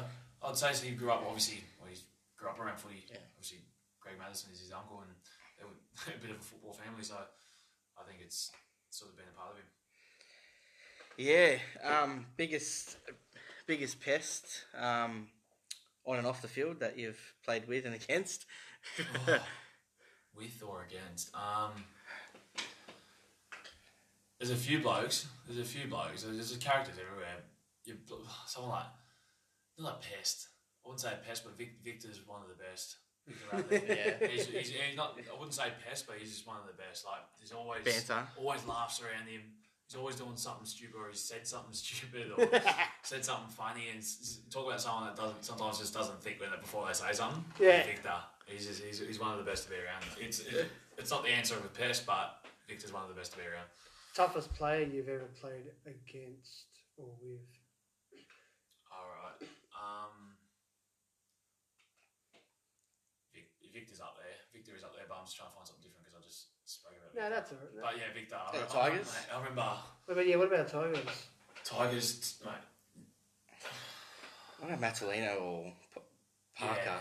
Yeah, they're tough, but Chrissy Lawrence. Yeah, I was going to say. After seeing what he went through with his injury at the start of the year, like, I've never seen anything like it. And then he's had the hip as well. Yeah. Hip. No, mate, he's been dealing with that. He should have been a 300 gamer by now. Well, the same as McDougall played 17 years and didn't even play 200 games. Yeah, Adam, that is. Yeah, it's tough. Yeah, Chrissy Lawrence is tough. Match day. So how do you prepare yourself for match day? Your rituals, any superstitions? I like to go. I just go for a walk in the morning, grab some brekkie, chill out, and then I shut it down. I just sit on the couch, watch some TV shows for a few hours, have a nap. Pretty standard, just to sort of fill your day in these night games. What about if you're on tour to Brisbane and that? Yes, well, it's pretty easy to sort of replicate. Sort of just grab brekkie with the team. Yeah, and then just chill in the room. Normally grab my iPad or something, watch a few shows, have a sleep. Like, these night games, the day drags out. It just takes so long. You just want to get it to the arvo, so just try to kill time and have a nap. What's your go-to meal Night before. Not before. I get some salmon, some veggies. I like to get some fish in the night before. Yeah. I used to not your typical spag bowl. Yeah, everyone says pasta, pizza pasta. Nah, I get some salmon and some veg. Normally does me. Awesome. Any superstitions? They put your left boot on, right foot. How you do your strapping? I strap my wrists every game, and there's no drums at my wrists. I just strap them. I think it feels good. It's a fashion accessory. Oh, look at that. What do you write on it? No, Like, I don't ride on it. No, nothing like that. Maybe your next game you can write TFW. Yeah. So any injuries growing up? Like my boy Yushi's just come back from. He had a broken collarbone. Yep. Spent 6 weeks out, and the one thing that I told him is that he had to come back without fear. You come back with fear, it's only going to, back of your mind, it's only going to wreck your game. So have you had any injuries growing up? Yeah. Coming through 20s, obviously finished SG Ball 18 and go straight to 20s, and I've done both my shoulders back to back. Took about a year in total. Sort of missed almost 2 seasons, or half of the season, and almost the full next season. Sort of back to back, did them in the first game back. I did the other one, so it was a bit of a tough period there. Sort of didn't know where I was at, and I was off contract, and it's just one of those things that you're sitting around watching the boys play every week. And it was actually the grand final year for the 20s. I came back second last round, did my hammy in that game, light strained the hammy, so I missed the last round and played the 4 finals game. So pretty much played 4 games to end the year, and that was the final series. So I sort of come back at a great time. So, but yeah, that year was a tough year. Like going through back to back, and all you're doing is training. You're sitting on the bike, or you're swimming, or you're doing stuff that's just irrelevant to rugby league, just to get yourself back. And it's a tough period. Like I said, I was off contract, and that's what some of that mental health stuff I was talking about. Like it's a tough period, and it's a tough slog. You're not doing what you want to be doing. You're not doing what you want to do is taken away from you, and it sounds. But anyone that's been through rugby league and had a few injuries back to back will tell you like it's not easy. It's not tough. Oh, sorry, it's tough. So it's you sort of don't know what you want to be doing for the rest of your life is sort of even available to you after that, because you don't know what you're going to come back like. You're just in that what if I didn't make that tackle? What if I didn't get tackled? Sort of thing. It plays on your mind. I remember I come from a soccer background, and I've done my ACL, and it's like, do you pay for the surgery and get back out there? Or do you just go work? You know what I mean? Like, you're at that stage where if you're going to make it, you would have made it already, sort of thing. So, and like you said, the demons go through your head. You go out there, first tackles are going to happen again. Yeah. How's the shoulders now anyway? All good? No, they're good. Strap them still? No, I don't. No. They've sort of been really good since then. So touch wood. Yeah, and that's what I said to my boy after his last game. I said, no more strapping now. You've gone through the year. Next year, it's stronger without. Growing up, being South Sydney Junior, did you support the red and green, or were you another? We lived club? in Belmore, so maybe the Dogs. Lived in Belmore. I did grow up a Dogs fan. Obviously, Dad, like that I explained earlier in the podcast, Dad was a Dogs fan. So I grew up a Dogs fan naturally, being there in the area. But so once you start playing, and obviously became a Roosters fan once I went there, and then sort of the fan sort of gets taken apart. The fan part gets taken apart of it, and you sort of just trying to learn. You just it turns into not negatively, but it turns into a job, because you just got to be the best you can be. But yeah, I'll watch any game of rugby league. That's what I tell my boys that are coaching, talking about it after one training session, because obviously, being 12 and that, they're at the stage where they get to the the in-house development programs for each junior league, and some of the boys are Brisbane supporters, and they're going, I'm going to play for this team, I'm going to play for that team, because I support them, and we try to tell them, you go, the first NRL club that says, here, we want you in our development program. You're not going to turn around and say, no, because I want to go and play elsewhere. Yeah. And I've drilled that into my boy now, and he knows that. He knows that.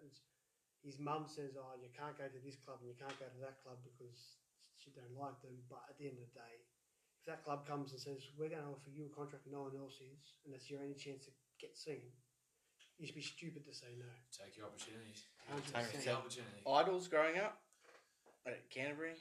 Yeah, like I said earlier, like I've watched a lot of Jamie Lyon and your Gasnier and your Coopers and stuff. They were sort of the outside backs, and I sort of. So you grew up as an outside back? Yeah, I grew up as an outside back. Played fullback, 5'8", centre, depending on what team. But normally in junior league, I just like to get my hands on the ball, so I played a fair bit or fullback. I think that's really helped me. So you see that you're studying at uni, mate. What degree are you currently doing? Yeah, I started this year. Actually, it's my first year. I'm doing Bachelor of Business. Oh yeah. So that's been good. It's just been a little bit of something to tick over the brain. So what's your plans? Obviously, doing a Bachelor of Business. Where you're looking at going? I think for me, it's just learning. Like I'm just interested in it. It'll take me a while to sort of complete, but it's something that I can just chip away at, and I don't have any in set and concrete plans. Just seeing where it takes me, but like I'm obviously doing something else full time, so it's just one of those things. So how does that work? Obviously, we see a lot of players doing uni degrees, but we know that they only have 1 or 2 days here and there. Yeah. Do you do it away from the TAFE? Yeah, so I might some unis have attendance sort of requirements, but the uni doesn't. So it's one of those things that I sort of make a class when I can, and the teachers are pretty accessible, so I'll be able to message them and ask some questions. And other than that, everything's online. I could see it all online. Anything that I see in class, I get online. So just sort of when I can get there, I can, and when I can't, I'll just catch up. So it does get a bit tough, but like a lot of players do it. So it's one of those things that if you want to do it, you can. You're just getting some education behind your back, preparing for life after footy, I suppose. Yeah, exactly right. Just got to be doing something. You can't sometimes the old football career is not relatable in many other jobs. There's obviously little bits here and there, but Everyone can't be a commentator. No, exactly right. Not everyone can be a commentator. Not everyone. So when Madge blows that final whistle, we'll use it because it's our name. So when he blows that final whistle of a training session and says, "All right, boys, off you go do your own things." What are your own things away from footy? Interests, hobbies? Yeah, there's a fair few of us been playing a lot of golf lately. Picking up some golf, so we play that all the time. You got your favourite hole, the 19th hole? Yeah. Yeah, so there's a few of us there playing golf a fair bit. Other than that, it really is. It's between uni, training, and misses. Yeah, well, getaways. Yeah, we're moving in this new joint now, so just sorting everything out for that lately. But yeah, really been getting into golf. It's been quite fun actually. So bit of golf and just uni really so far. If you weren't an NRL player, what career path would you have taken if you didn't make it? That's a tough question. It is a tough question because I didn't think I would be studying business 5 years after school. I was one of those people in high school that you sort of eggs in one basket. So I never really had to think about it too much until obviously my injuries sparked me to study. So I think now it's probably something in business. I'm really enjoying that, really enjoying studying that. So if you ask me now, then yeah, probably something in business. I just don't know what, I don't know where. I'm just cruising. Just trying to get myself as much knowledge as possible. So playing week in, week out footy, we obviously ask this to a lot of past players. 2 things.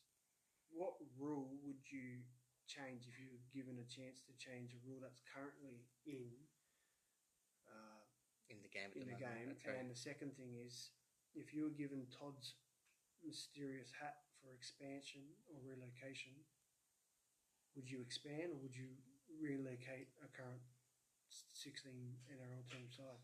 Yeah, I want to start with the expansion one. That's a bit easier to think of right now. I think as a national rugby league, I think it's a shame that it's not nationally played. It's an East Coast sort of game, really. Dominance. Yeah, so probably somewhere over in Western Australia.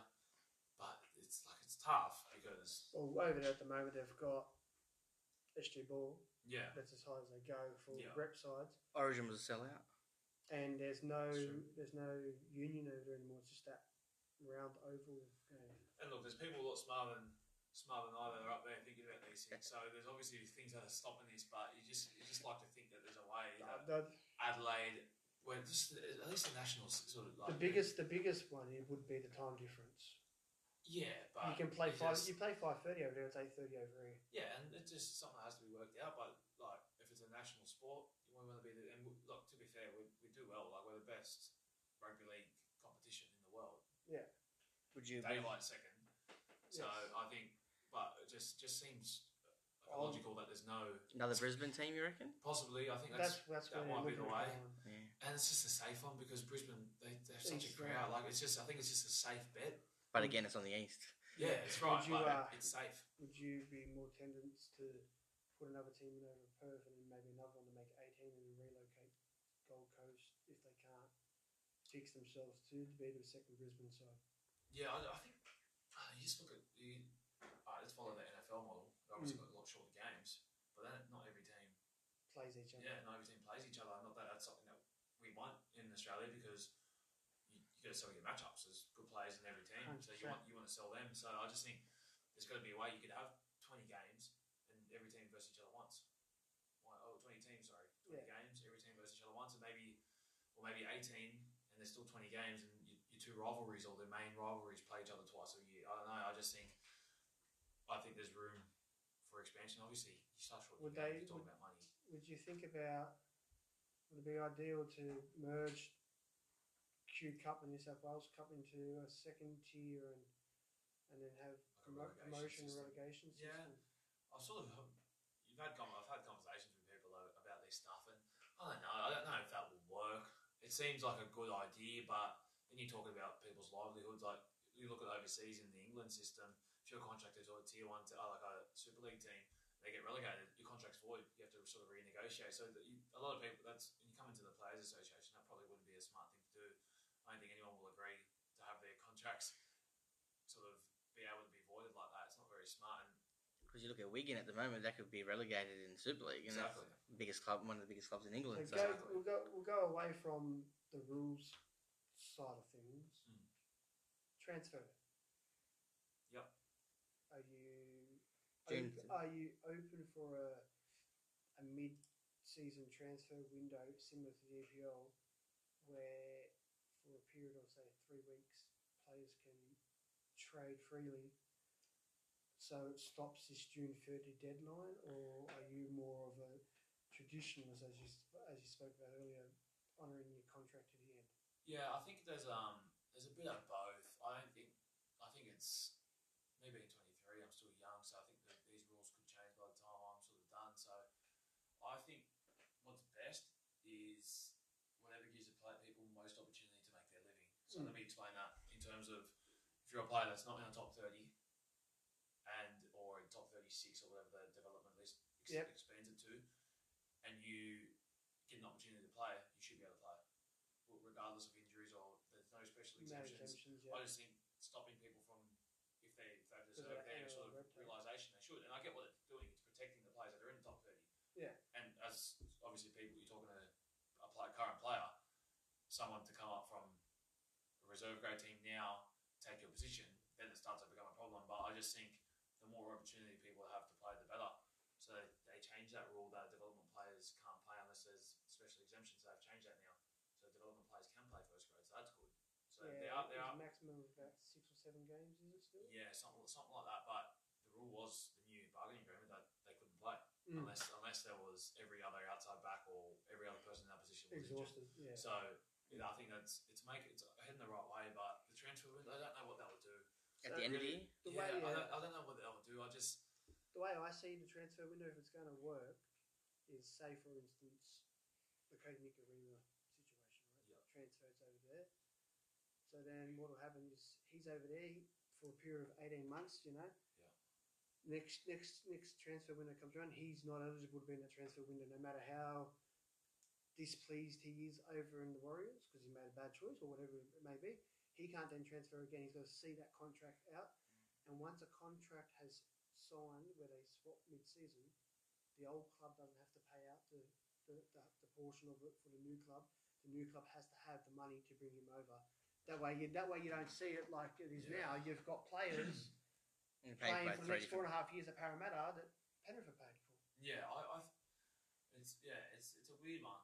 It's a weird one. I don't know how much that will help. I don't know what it'll really solve. I think it's not really a players-driven league because clubs have as much power as players. Like if a club wants to get rid of a player, you've seen it. Like there's ways that it can happen. Shopped around. Exactly. And if players want to get out of a club, there's ways that can happen too. So it's a bit of a funny one. The contracts they talk about loyalty and all that with players, and it happens both ways. So I don't know what's the best option. Yeah, I don't know. There is no best option. I think it's unless one has more power than the other, then there's an issue. But I think really everyone's got their own. The loyalty of the 80s and 70s is long gone, where footy wasn't professional. Yeah. A lot of people don't understand or don't remember that footy only really became professional in 1995 when Super League was announced and big money was coming out of the ARL war chest. So, in the schemes of things, professional football in Australia has only been around since 1995. Yeah. So, a lot of the old people that are complaining about players switching and swapping are still going back to the Newtown days where you blood through Newtown at the start and you stayed Newtown for your whole life, or North Sydney or South Sydney. So it's obviously ever evolving, but there's a way where you want to try to stop it so you're not supporting that player that week and then the next week he's versing your team and you're booing him. Yeah, I just think, like, for players, from a player's point of view, in your career, you just want to have the opportunity to make the best decision for yourself every time. So you only get a certain amount of window, and guess what? These rugby league clubs, barring maybe a few in the next 10 years, will be around after a player's career. They're going to be there. They're going to have more players come through. They're going to just churn them over, and the game's going to grow, hopefully. The game's going to continue growing. Guess what? Players get spat out the back end. So when a player needs to or wants to do what's best for him, I just think that's the side that's not sort of looked at. 100%. I think there's a side there that's a bit of a player's expected to do certain things or act a certain way to the fan base. And I get that. Fans are fans. Like they're a fan for a reason. Like they idolise a club, they idolise players, but you're talking about someone's livelihood. I just think you don't want to cut a player's options in terms of like a transfer window. You don't want to cut out a situation for like you said, we talk about like if someone doesn't really want to be there and they're in a situation that's making them really unhappy as a person, and that's it, and you're locked into this, and this is all you can do. You have to quit rugby league to get out of this contract. If that's what if a transfer window that you were speaking about, if that's what it is, then that's no good for anyone. You're going to get a player at a club that's not going to be performing to his potential. You're going to have a player there that's unhappy. So I think, as much as it's without making it sound like whatever's best for the player, do that. It needs to be because it's actually what's best for the club too. 100%. The last one. We've got a last one here in a quick one. Pretty easy one. How do we grow the game to protect our juniors coming through? I think you can see them trying to do it in terms of penalties for late shots and stuff like that, trying to clean it up a little bit, trying to bring the lawman into the game. Like you can sort of see that happening, and I think I don't know whether that's a right or a wrong way to go about it, but you can't lose what makes rugby league great, and that's like everyone wants to see it. And moving down to juniors. Yeah. How do we protect them there? We're seeing in South East Queensland in the under sixes that they're cutting out tackling, but at 6 years of age, their brain is like the biggest sponge you can ever have. You teach them the right way at a young age, which I have done all through my coaching career. They learn quick, smart, and quick. What's your thoughts on that? Like, you've played rugby league all your life. I just think maybe possibly just investing in the junior league coaches more, a little bit more, maybe coaching coaches, educating. I think, like you said, they're sponges, and they're going to listen. Like you said, you coach younger 12s, and it's probably like a pretty crucial period in their sort of development. So teaching them to play the right way, that just seems like the most logical way because the kids are still going to watch the footy in NRL, and they're still going to copy. They're going to try to tackle like Victor Radley. They're going to try step like Caleb Ponga. It's going to happen. So I just think as much education as possible. But I think it's like the game's growing to where it is now by doing what it's done. So if you can add more education to the junior league, you think it's going to be in a good spot. Awesome. 7 tackle set. Do you like it or get rid of it? I like it when you've got it. No, I like it when it's against you. I think it is good. It takes away. Yeah, you're giving a player a team an easy out if you can just kick it dead. Remember, it was the old Billy Slater thing, wasn't it? Yeah. He used to kick it dead against Billy Slater. Exactly. So that's why they out brought of it. us. No one wants to watch that. Exactly. Family life, just you, your brother, mum, dad. Yeah, me, my brother, mum, dad. Did you play footy? He did through juniors, but he stopped pretty early. But yeah, great family. Last one, golden point, golden try. Just one word. Point. Draw. Take a draw 80 minutes and then play golden point or golden try in semis, or are you happy to do golden point during regular season? I'm going to say draw just because you want to win.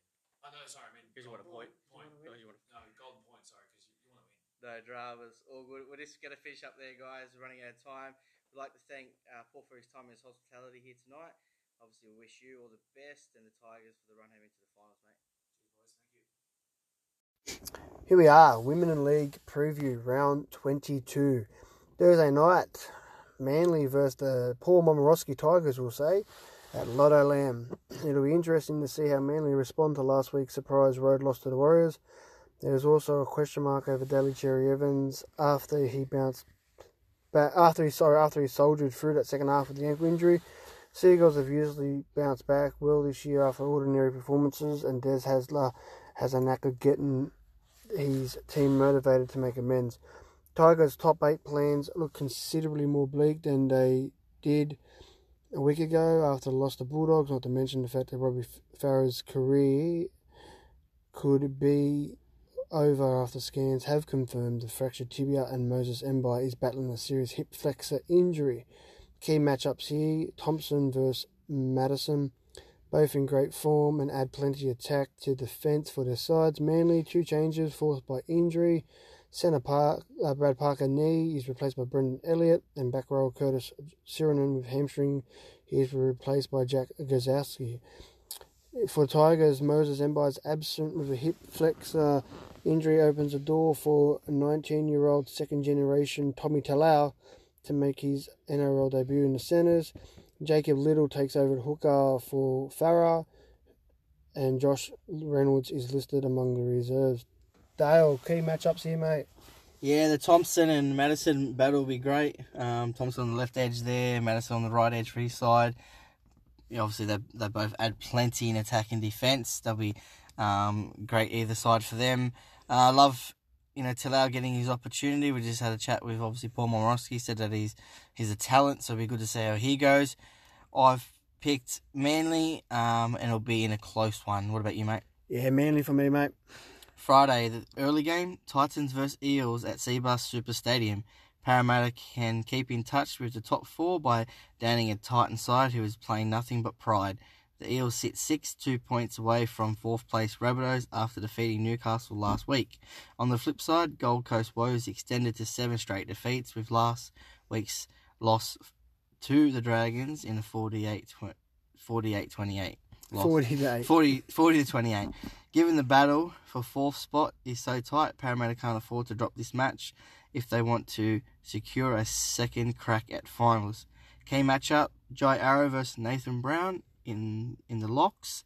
For the Titans, they welcome back Michael Gordon, comes into the 17 onto the bench at the expense of Latu. For the Eels, Kane comes back after being a late withdrawal last week due to food poisoning. Daniel Alvaro goes back to the bench. Tepai Moroa has been dropped to reserves, and there's still no sign of Blake Ferguson, who is out with a knee infection. Yeah, mate, the key matchup, Joe Arrow, Nathan Brown, it's going to be really, really great. Nathan Brown doesn't hold back, and neither does Joe Arrow. So up the middle, most metres. I reckon Nathan Brown will probably end up with the most metres for that one. Good to see Michael Gordon coming back for the final few games of his career. And I've tipped the Eels here. Eels should win by 13 plus if they have any hopes and aspirations of going deep into the finals. You don't want to have a loss against the Titans, mate. Yeah, Parramatta struggled when it's come to when they've been the red hot favourites and the sides that they should be. Trying to catch up on tips, I've picked the Eels to pick the Titans. I can't see a side like them losing 8 in a row, but I can also be wrong. Moving on to the second game on Friday, Fifey. I think you're fucking wrong, mate. Broncos versus Penrith at Suncorp Stadium. With so much stake for both teams, this clash should have all the intensity and desperations of a sudden death final. Key matchups here have to be David Fafita and William Kikau. The Fijian will get over the Tongan, I reckon, mate. Just quietly there, Pretty pumped about my Penny Panthers. For the Broncos, Anthony Seibold named the same 17 which produced this great escape in Townsville last week. Alex Glenn and Matt Gillette are both listed among the reserves, but will be monitored throughout the week. For the Panthers, veteran playmaker James Maloney returns from suspension. So impressive youngster Matt Burton makes way. Last week's other two teenage debutants, Stephen Crichton and Spencer Lainu, have retained their spots. Isaiah Yeo has been named to start and Moses Leota goes to the bench. Matt Burton shouldn't be too worried about that. He's probably all but secured himself a top 30 spot, which he'll take. James Maloney won when James Maloney bids au revoir. I tip if Maloney has a shocker of a game, they might bring Burton back in. But I'm tipping Penrith, mate. What about you? I've picked Penrith. I think they can kick on now. They've got everyone back on deck, and this will stamp this win moving forward, stamp their authority moving into semi-finals. They'll kick on if Maloney keeps it straight. If they go sideways, forget it. Forget it. I think you got to beat win the ruck, because once you win the ruck, the big Brisbane pack will tie, and they don't have the halves to get back in the game for the Broncos. So Penrith just need to roll them. On to Saturday, the first game. My beautiful Knights, who have let me down the last 5 weeks in a row, maybe 6, whatever it is. They take on the Cowboys up at home at McDonald Jones Stadium. Considering both the Knights and Cowboys have had 3 players each involved in the deciding Origin game last month, it is baffling they're 12th and 13th respectively on the NRL ladder. But that's where they find themselves on Saturday afternoon. The home side coming off their 6th loss in a row, and the visitors their 4th. Key matchups here will be Pearce versus Morgan. For the Knights, Watson has been promoted to start at hooker. Levi drops to the bench. Tim Glasby has had 3 concussions this year, so it's a mandatory, needs to sit out a week. He's been replaced by Josh King. The new man on the bench is Herman S.A. For the Cowboys, McLean is welcome back after missing the Broncos' loss with a calf injury. Matt Scott starts still, due to Josh Maguire being suspended. Jordan Carr, who returns for an eye socket injury, onto the wing. Gideon Mosby drops out. The other change is Ruben Cotter, who's elevated on the bench for Peter Huller. How do you see this one, mate? Mate, I'm going to give another key matchup that I reckon is going to be better than the Pearce and Morgan one, is Ponga versus Drinkwater, Battle of the Fullbacks. I reckon it's the Battle of the Fullbacks there. There's no one in the team that's going to stop Taumalolo, so there's no matchup for Taumalolo, but I'm looking forward to the Battle of the Fullbacks. It'll be interesting. Ponga versus Drinkwater. Yeah, definitely will. I feel that with Watson coming in, it gives us more creativity. Our dummy half, I truly believe he should be at 6 and Levi at 9, but I don't get paid those big bucks. But I'm backing my Knights in a close one. Yeah, I'm going Knights only due to the fact that Cowboys' season's over, and if Knights lose this week, their season will also be over. So they have a bit more to play for. They should have a bit more to play for.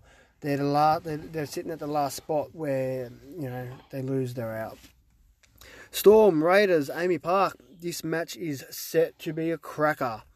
Coaches and best mates from their Canberra playing days, Craig Bellamy and Ricky Stewart, also know each other's styles very well, but they each are as cunning as foxes, so they'll be searching for that weak point somewhere along that fence line. Being in 2 cold weather clubs, the Raiders visiting Melbourne's Amy Park is unlikely to throw Stewart's men off the job in hand, with the weather being similar. Storm beat the Raiders before their home crowd in round 2, so a little payback will be in Canberra's minds. There are key matchups here, Smith and Hodgson being the number 1 there, and Whiten is also playing his 150th game. I dare say another one would be the wingers, Leipana, we call it, don't we? Leipana. Yeah, they're coming up against, I think it's Suliasi, Vunivalu and Olem, I think. So that'll be interesting to watch. For Storm, competition leaders welcome back Jerome Hughes at fullback with promising rookie Nico Hines, overlooked despite last week's impressive club debut, or NRL debut I should say. The only other change on the bench is where Ryan Pappenhausen is back replacing Billy Walters.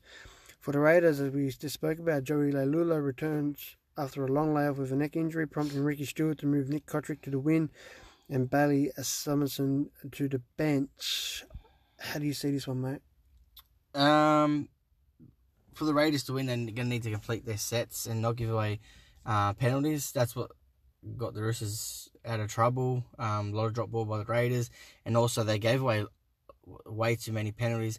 And I feel that they went off their game, their tactics-wise, compared to what they've done all season. They tried to beat the Roosters at the Roosters game, where they should have tried to beat the Roosters at their own game. And I feel giving away too many penalties and drop too much ball. If they do it against Melbourne, they'll make you pay. And I don't see Melbourne losing at home. It will be a close one. And then again, it'll be Ricky Stewart's side hasn't beaten a side in front of them all season. Yeah, well, in our run home talk that we done a few weeks back, I tipped Melbourne to actually lose this one. I'm gonna stay that way too. I think the Raiders will be on it again. Obviously, wanting to beat the Roosters last week and just narrowly missing out.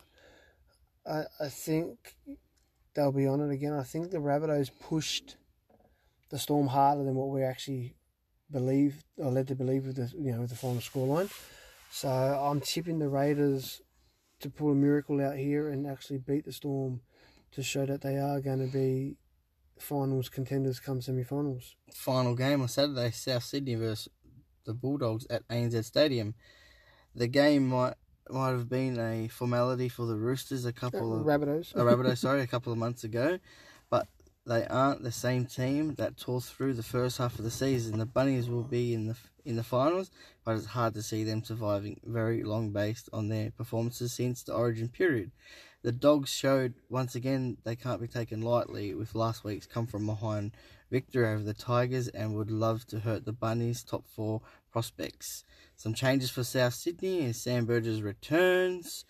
Junior Talola drops back to the bench. Jaden Su'A has been recalled and pushes Dean Britt to the bench. Braden Burns returns at centre, pushes Kyle Turner back to the bench. No, he's out altogether. He's got a suffered court hamstring, so he's having tests, so he might not be a certain starter. And then Nichols and Corey Allen drop out for the Dogs there, unchanged from their win.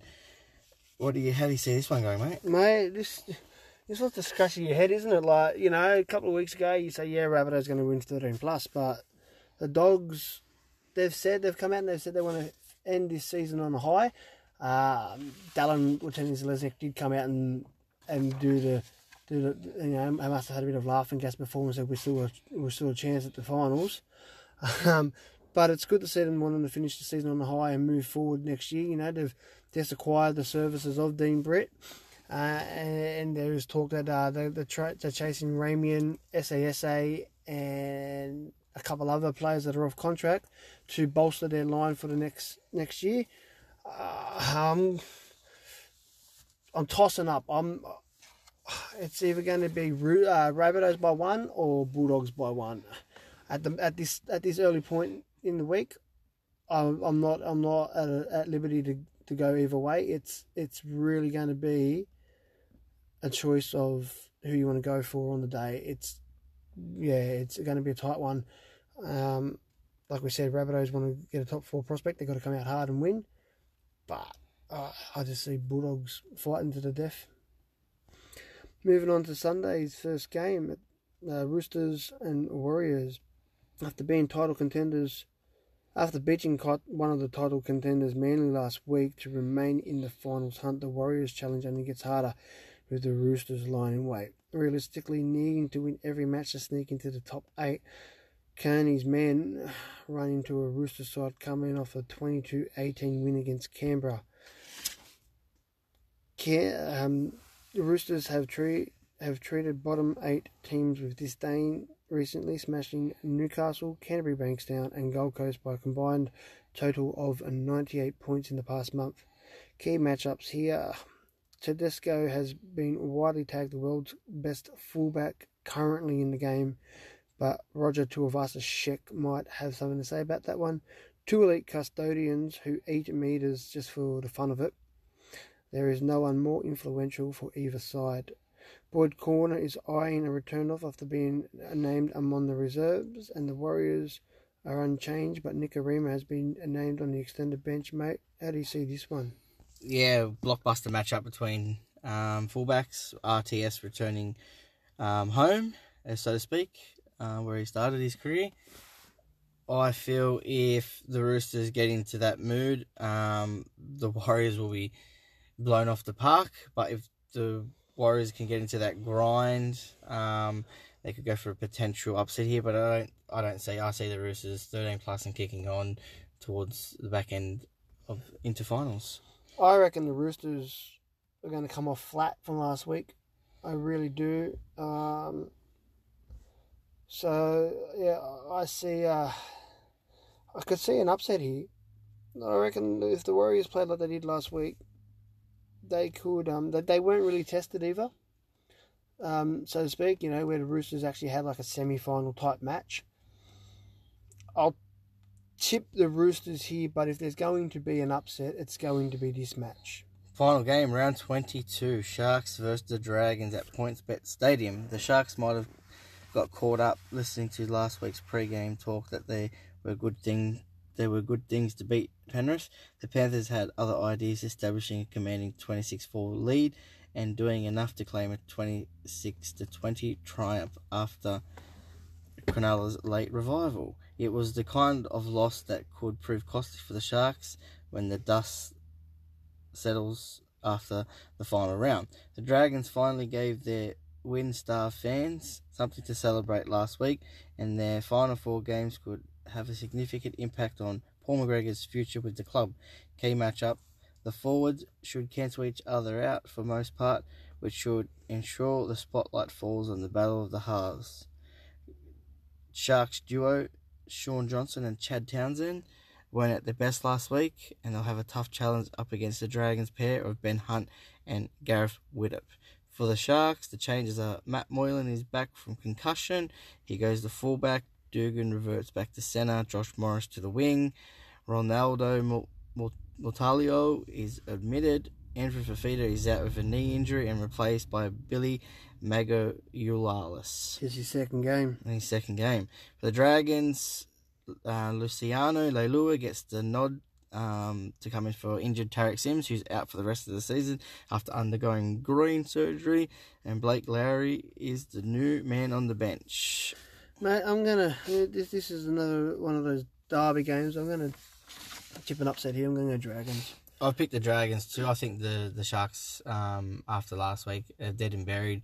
Injury plagued season, suspended plagued season, up and down season. I really think that they're going to struggle down there. I think the Dragons hit some form going at the back end of the year. And they're over the cap for 2020 already, so they're going to have to shed player. Who would you shed? One player you have to shed. Moylan. If they say he's on 900k and he's only played 5 games, value for money's not there. And yeah, but on the same token, he's not. The Sharks aren't paying the full for him because Penrith are. So I'd get rid of him and Dugan. I'd go Woods. I know Woods is having a revived career, but I'm getting paid by Tigers. I go Woods. You could spend the 400 that they're spending on him somewhere else.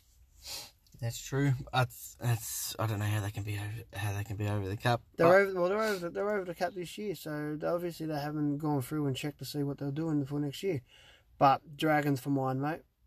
Dragons for me, and it'll be a great tussle, 1-12. So, guys, we get our NRL content from NRL.com, also from CountryRugbyLeague.com and NewSouthWalesRugbyLeague.com. For our Facebook, we love to get any extra information from the boys at Serious About Rugby League. Check them out on Facebook page. They do a great job, and we also grab some excerpts from the NRL news site with Ricardo running that page.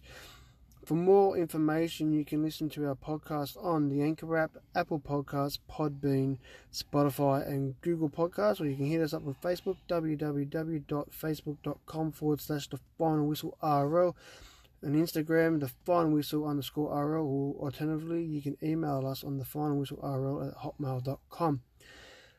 Just a couple of exciting things happening, though. We are running a junior rugby league competition next year.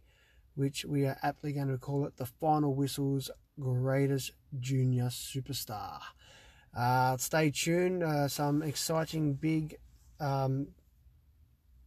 winners' prizes will be announced within the next month, and we will set up a YouTube channel for the competition for that. Thanks for tuning in, and please share our podcast to your rugby league friends, family, and community. Also, jump on us if you want to get something out there like Cambridge Park did. And thanks for tuning in. And that's the final whistle.